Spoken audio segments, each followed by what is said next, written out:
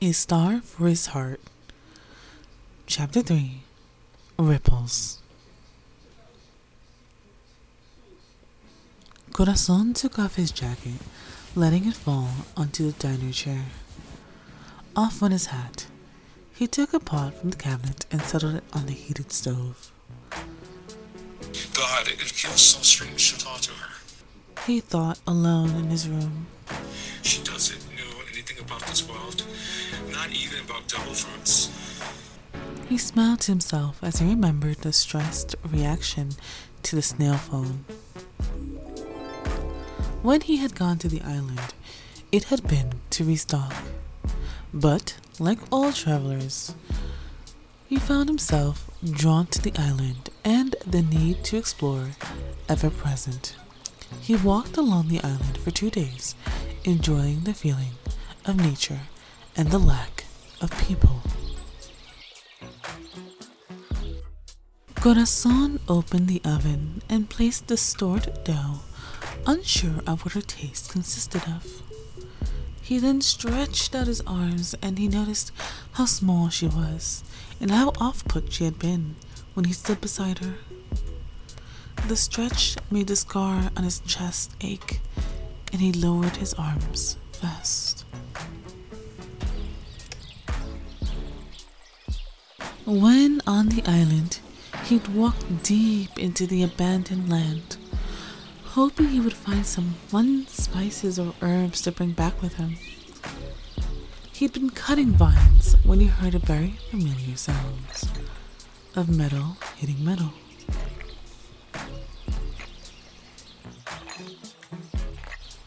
Instead of moving on, he explored, finding the oval pod. He removed it from its vines, only to find a beautiful woman trapped in a glass and metal pod. She looked so peaceful, dark lashes on rounded cheeks, extremely curly hair decorated like a lion's mane, tan skin and a full figure. He was mesmerized, enough to touch the pod with his hands, feeling the cold glass. She looks young. He thought to himself. At least young for his 42 years. She could be around his son's age. He racked his brain around potentially having found a star person. It had been rumored that people were finding them trapped in pods, and they were all beautiful women. He never bothered to look, instead just preferring to lay low after he'd retired from the Marine Corps. Not that he really wanted to stay. He wasn't going to hunt down his own son, even if he was adopted. And so, he decided to leave her there, but found himself returning every couple of hours just to make sure she was okay. Not once did she stir. Not once did she open an eye or murmur a single word. And after 2 more days of visiting the pod, he was determined to leave, until he saw a giant ship making its way to the other side of the island. Though he hadn't decided whether to leave her there when the moment came to, he could not let himself do so. Instead, he took the day trying to open her pod and take her with him.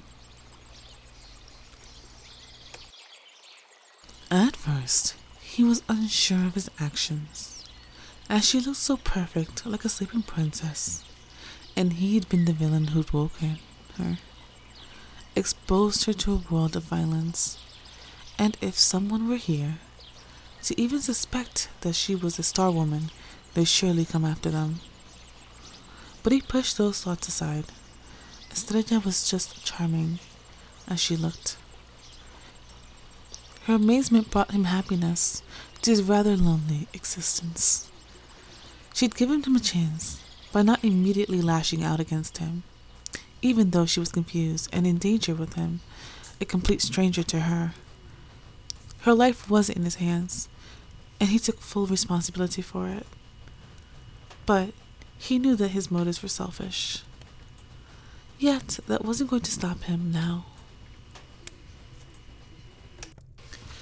He plated the food, setting it on a silver tray, bringing it straight to her room. He of course put her in the room right across from him. It was the safest and closest place to him. He knocked on the door, and he heard a soft shuffle of her feet against the floor. "Oh, thank you," she beamed as she opened the door, gesturing for him to come inside. He smiled as he entered, placing the tray upon her desk. As she sat on her bed, which looked comically big for her small stature. I'll just leave this here. "Oh, it's okay. I really don't like eating alone," she says with a smile. Well, I guess I could just bring my food here then. He walked away, his heart aflutter, but his mind scolded him. She's perfect, but not for you, old man.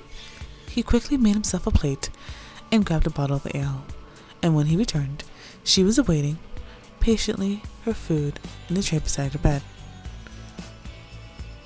"Hey, corazón," she said in a low, soft tone that made his ears perked. Said, handing over a full cup of ale.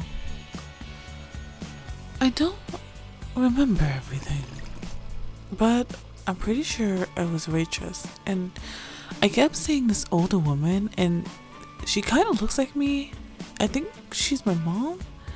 Things are coming back to me very slowly, and it feels weird. It's like I'm learning all this stuff with you, and I still have like memories of a distant self."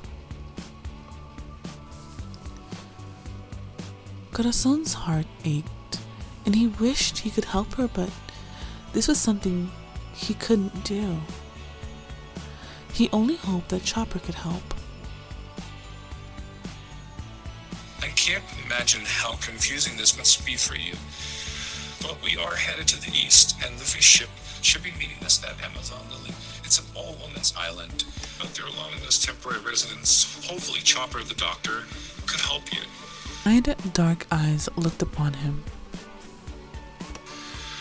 Don't look like this. No need to be nervous. Her lips pout. What kind of doctor is named Chopper? In that, he genuinely laughs, snorting and shedding tears. Oh. No. Trust me, you won't think of that when you see him.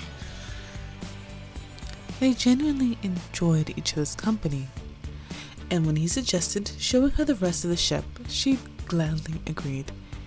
They strolled around. When they finally came back to his room, he was exhausted. This had been more interaction than he had had in months. But he grinned himself to sleep that night.